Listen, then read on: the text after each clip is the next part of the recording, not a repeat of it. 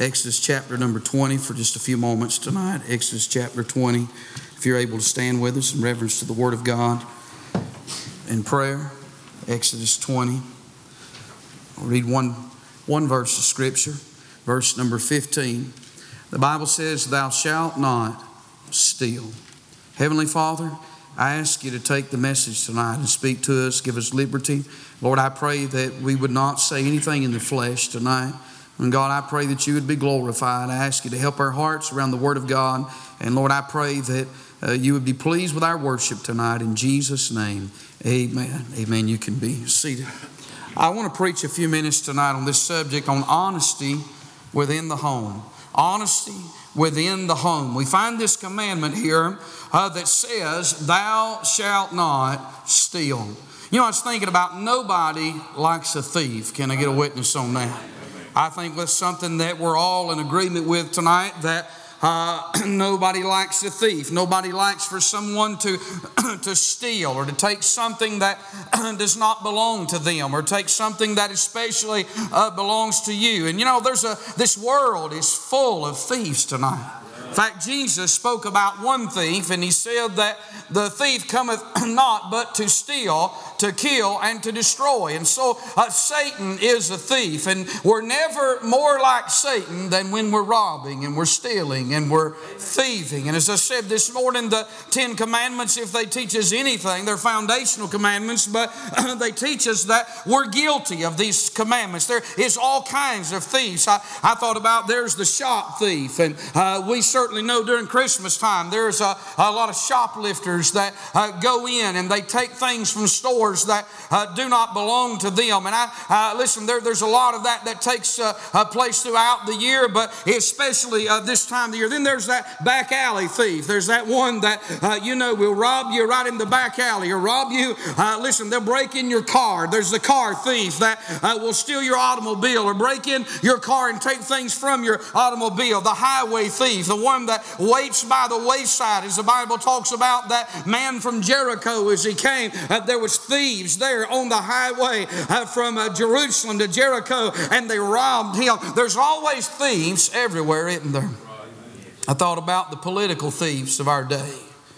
Lawyers and fraud claimers. And you go through certain cities. I can always tell when you're approaching a big city, because you'll see a billboard and it'll have a guy grinning like a possum on it, and it'll say, "Are you injured?" Amen. Y'all ever seen one of those? And is it just me, or them men just all look sleazy to me? I mean, they would be better off not to put that picture up there, because they're just a thief. Amen. Are you injured? Well, if I'm injured, I probably wouldn't be driving or riding 200 or 300 miles or what have you. But everybody wants something for nothing. Amen. There's political thieves, lawyers, and what about in our election tonight? A lot of political thieves in the Republican and the Democrat Party. And a pastor told me not too long, he said, "I really don't know what to tell our people." He said, "I just told them to pray and vote their conscience." I said, "Not me." I said, "If you vote Democrat, God help your sorry soul." Amen. Is that right? I know the Republicans are not the answer. I'll tell you, they're proving that more by the day. Amen. But it's not about Trump. It's not about Biden. It is some about Trump and Biden, but it's not everything. It's more so about the election integrity, and we're seeing the corruption on every level, and corruption like we've never seen before. Political thieves. What about the work thief? What about the person that steals from the company? They take material that does not belong to them. Now, I know nobody in church would do something like that. But, they steal from their employer. They think because the company has so much of anything, well, it's probably okay. Or they steal time, They won't work an honest day's work. They got to go to the bathroom 13 times a day. Like they got one kidney, functioning. They'll spend through, if that's you ought to, at the end, if you make $10 an hour, then at the end of the week, you ought to give $30 a day back to your company for the 3 hours you spent in the bathroom. Amen. The time robbing thief just punches the clock and waits for it to end. Can I stop and say, I never figured that crowd out. It's a whole lot easier just to work. I've seen guys that I work with that they worked harder getting out of work than if they'd have just done the job, that they were employed, but they spent all their days, all their time watching the clock. I remember one fellow was very good at it, and I said to him when I said, hey, if you quit watching that clock, it goes a whole lot faster when you're busier. There's the work thief, the tax thief. Oh, it'll get real quiet there, won't it? Robbing the government. The home thief, as we said this morning, they'll rob your spouse. What about the school thief? I'm not going to look over here. They'll steal answers out of a book. Cheat at the scoring table. I know none of y'all have ever done that, but look up the answer on a test when their mom or dad is not looking. The school thief, that's a thief. What about the church thief? We have bought a lost and found box more times than I can remember. Here's the thing. If you want to steal what's in the lost and found, help yourself. But leave the tote, somebody say. I told Miss Donna, we've got the tote so many times. I thought, man, somebody in this church needs, I don't know if they're moving or what they're doing, but they need about 20 totes and they're stealing them. Hey, listen, if you need totes, come see me. I'll buy you totes, but don't rob from the church. Somebody say amen. Don't take an extra this or that and say, well, they'll never miss it. They'll never need it. They'll never see it. No, we'll never see it. We'll probably never miss most of it. There's a lot of it you're doing us a favor when you take it. Amen, because we don't like junk around here. But I'll tell you at the same time, there's an all-seeing God that sees everything. Church thief. And there's a God-robbing thief. Those who will not tithe. Somebody rob God, they'll rob anybody. If they'll rob in their tithes, well, they'll have no problem robbing from anybody else. And I thought about this. How do you keep from raising thieves in this society?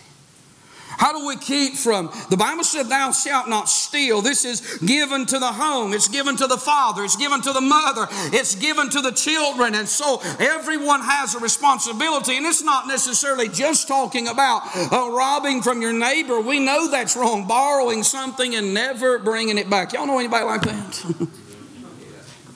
Amen. What's quiet? You borrowed something from somebody, take it back. If you're too ashamed, show up in the middle of the night and put it on their doorstep with a note that says, I'm sorry. Because I'm sorry. But take it back. And if you ruined it, buy them a new one. Somebody say amen. If you owe somebody money, pay them. If you can't pay them, at least have enough character to go to them and say, I'm having a tough time. I can't pay you, but I will pay you eventually somewhere's down life's road. Make yourself accountable. How do you keep from becoming a thief and raising thieves? I'm going to tell you, it's very important that we teach the honesty within our homes. 4 ways tonight I want to give you. If you'll turn with me to the book of Ephesians, chapter number 4. One verse of scripture tonight, Ephesians chapter 4. Thou shalt not steal. Honesty in the home. How do we keep honesty in the home in light of this verse? If you go to Ephesians chapter number 4, just one verse of scripture that I want you to see here tonight, Ephesians chapter 4. And look at verse number 28. The Bible said, let him that stole steal no more, but rather let him labor, working with his hands the thing which is good, that he may have to give to him that needeth. I want to say the first way that you keep from raising thieves or being a thief is by growing in the Word. The Bible says here, just a simple phrase, let him that stole steal no more. I mean, that's pretty simple tonight. You say, well, preacher, how do you keep from having sticky fingers? How do you keep from stealing time from the employer? You just got to obey the Word of God. If you have stolen time, then go in tomorrow, punch the clock, and give an honest day's work. Amen. amen, for an honest day's pay. If you've been someone that has taken from the company, get right with God and never do that again. Amen. I read the story just this week where D.L. Moody was preaching a revival, and a gentleman in that congregation got saved, and he had stolen $1,500 from the company, but he had $950 of it in his pocket the night that he got saved. And when he got saved, he looked at Mr. Moody and he said to him, he said, I really feel bad all of a sudden. And he told him what he had done. He said, do you think God would forgive a thief? And Brother Moody said he forgave a thief on the cross. He said, but now that you've gotten right with God, you need to get right with your employer. You need to take the $950 back and tell them you stole $1,500. He said to Brother Moody, he said, but if I do that, they may put me in jail. And Brother Moody said, doesn't matter. Do the right thing. And so he did. And when he went back and told the owners of that company with tears in their eyes, they forgave him. And they got on their knees there in that office and they prayed together, and they did him the greatest favor in the world. They gave him time to pay back the money that he had taken. You know, I think tonight when you get right with God that you want to make full restitution. Tonight, if we know that we've wronged somebody, we ought to do them right.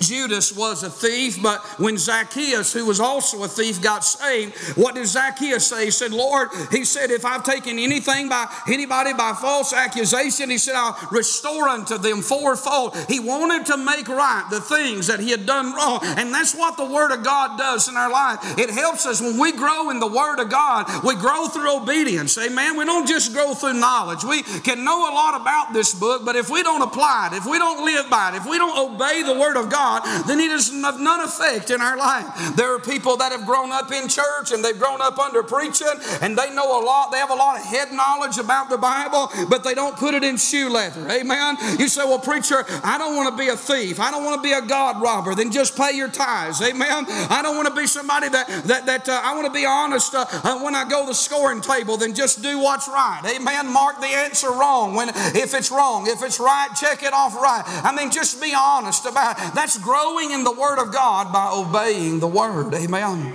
How do you keep from raising thieves? Growing in the Word. Teach them the Word of God. Teach your children the Bible. Train them in the Word of God. I don't think we can say that enough. That family altar is so important. I promise you, if they watch 2.5 hours of television, they'll learn how to be a thief. They know how to paint it up and make it as if it's something wonderful, as if something good, as if it takes some talent or some gift to do that. But it's not a talent, it's not a gift, it's a sin. When you take something that doesn't belong to you, gambling is a thief. Amen. Is being a thief. In order for you to win, it means a whole lot of other people have to lose. And I want to tell you, Christian living is not about taking, it's about giving rather than receiving. Amen. And when we think about that tonight, grow in the Word of God. The Word of God will keep us honest. Amen. I'll say not only growing in the Word, but how about getting to work? The Bible says here in verse number 28, let him that stole steal no more. But here's the alternative. But rather, let him labor, working with his hands the things which is good. In other words, don't be idle. Stay busy. Have a good work ethic. That's for the father. That's for the mother. That's for the children. I think we all should have good work ethics. Can I get a witness on that? Don't be lazy. Don't be slothful. Amen. Listen, the Bible condemns slothfulness and laziness. The Bible does not condemn taking a rest. The Bible does not condemn coming apart. Those are times in our life when we ought to do that. And I understand that. But those ought to be occasions in our life. They're not to be our way of living. Amen. We're not to live our life, listen, always wanting a handout. And some people would rather have a handout as a hand up. Amen. I'm telling you, friend, listen, there's nothing wrong with somebody helping you get on your feet a little bit, but you got to learn to stand on your own 2 feet. Amen. Mom and dad's not a loan office. Somebody say amen right there. When you get grown and you move out, you got to learn how to make it on your own. Amen. I'm telling you, listen, the church is not a loan office. People call sometimes and they'll say, do you help people? And I believe we ought to help people. Jesus fed the poor, but at the same time, the church does not have the responsibility to write checks to everybody in the neighborhood that, listen, is too sorry to go out and work and make an honest day's living and pay their light bill and pay their rent. Can I get a witness on that? But I'm telling you, we as a church have a responsibility to spend the money wisely, don't we? And when you think about it, there are people that they're just too lazy to work.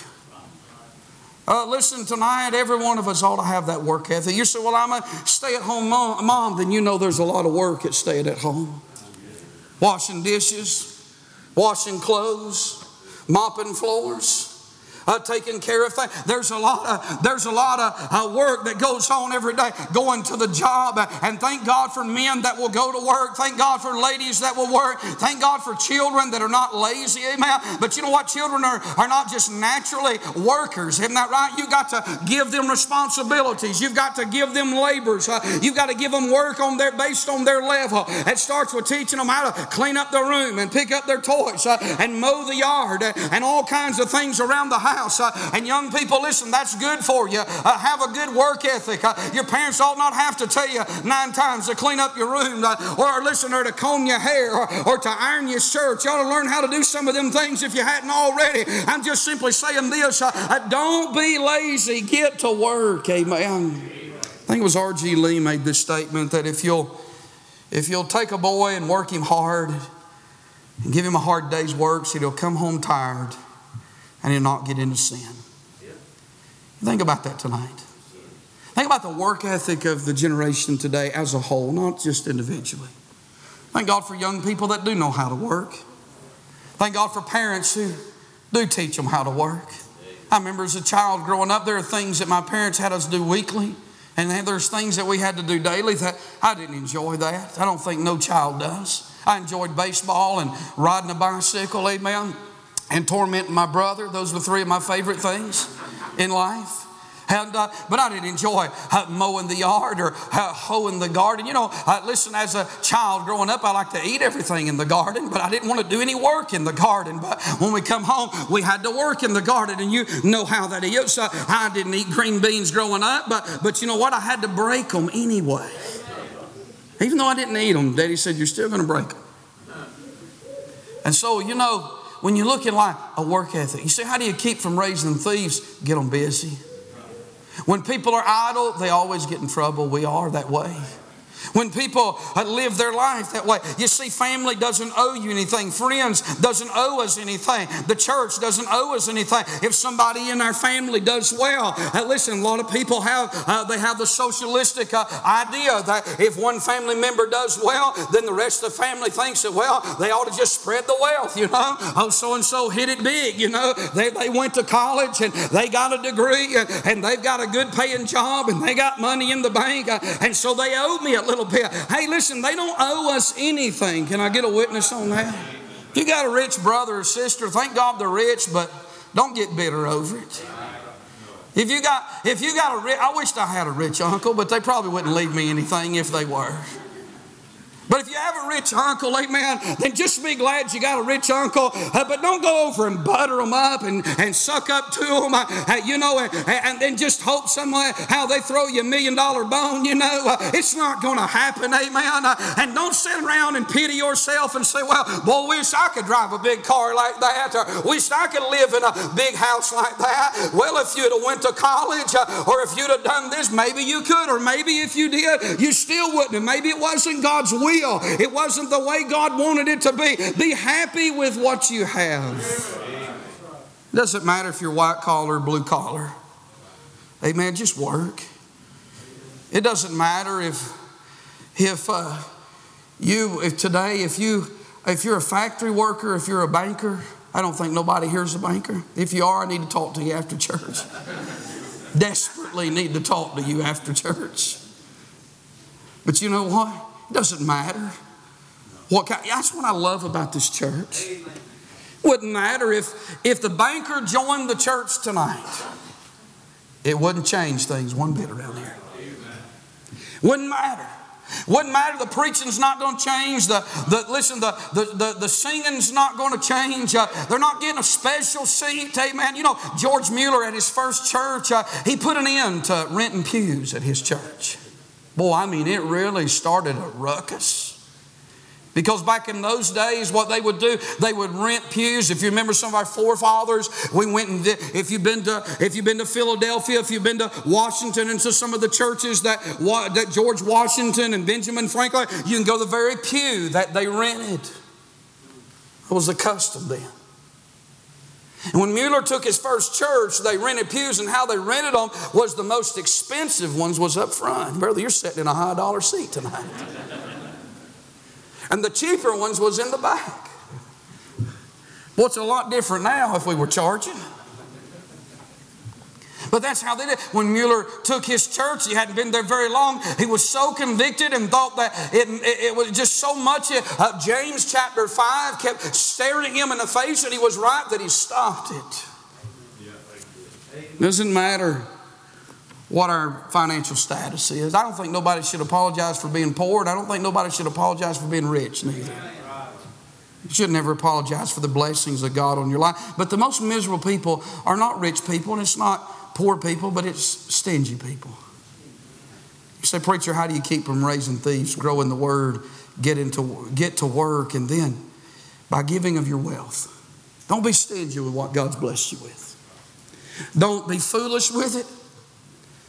I wouldn't advise you to empty your bank account unless God told you to. If God told you to, then there would be a reason for that. But I don't believe in just milking a congregation. I don't believe in just keeping people broke all the time and just trying to get every dollar you can bleed. I don't think God's into that.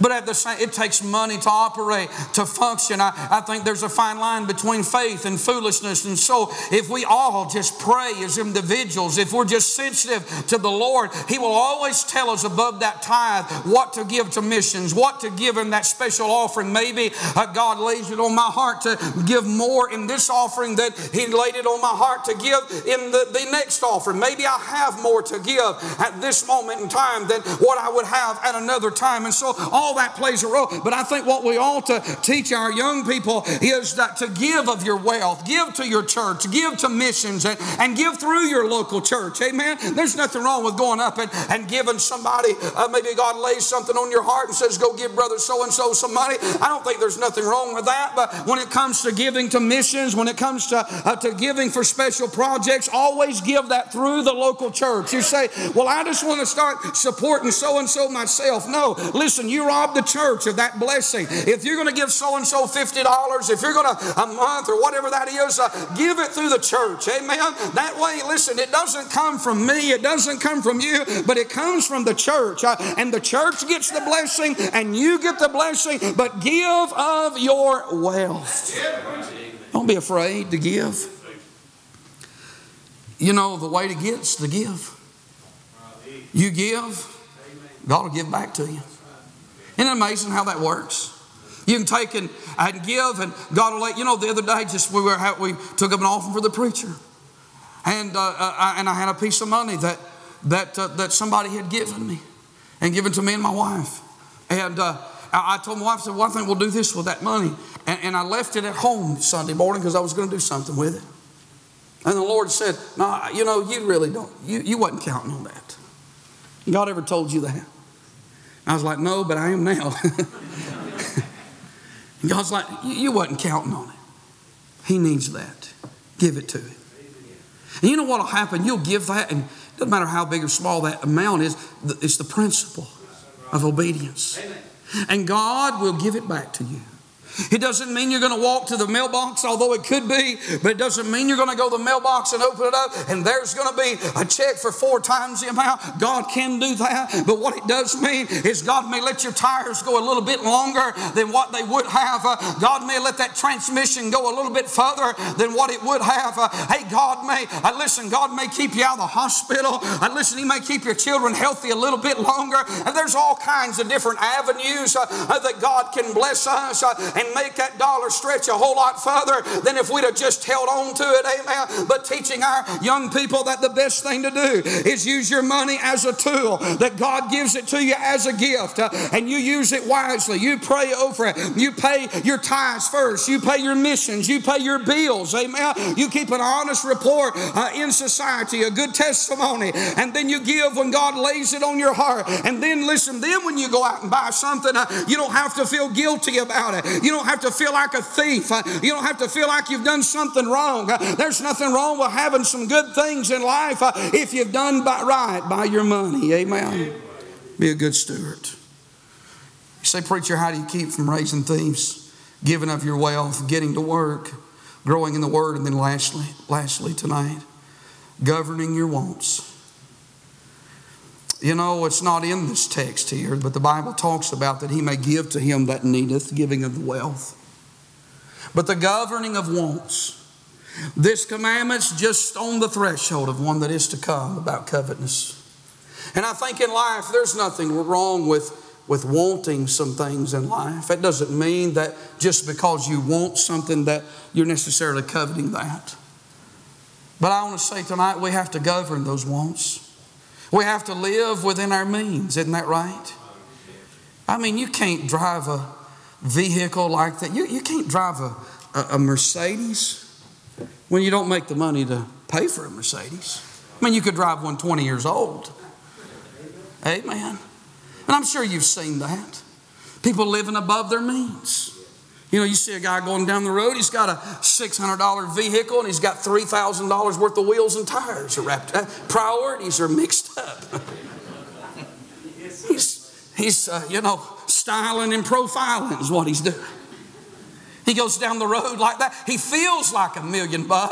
He walks like he's but he don't have $1 million.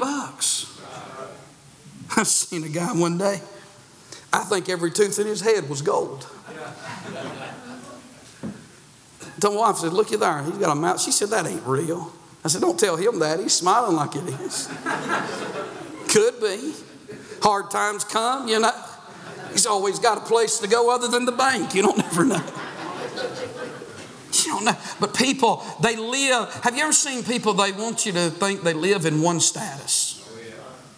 When really they live. I think, I've really been preaching a lot on social media, but it needs it, doesn't it?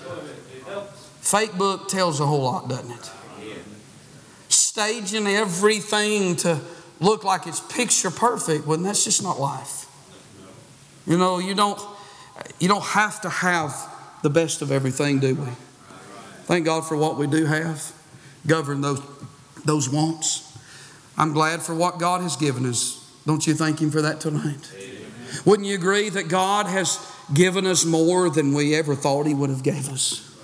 Hasn't He blessed you? When you pull up tonight and you look at your house, it really doesn't matter what we live in, because we're not taking it with us anyway. Nobody else on the universe cares what we live in, and so that doesn't matter. But when you pull up, it doesn't matter what you live in. It doesn't matter what location. Whether you live in the great subdivision that everybody wants to live in, or whether you don't live in that. None of that stuff matters. When you pull up tonight, take a good look at where you live, and just think about all the people tonight that are sleeping under a bridge somewhere. Think about all the people they're in a soup line somewhere tonight. Think about all the people that don't even have a tent to get in, and look at what you have, and look at how good God has been. Isn't that enough tonight to say thank you, Lord?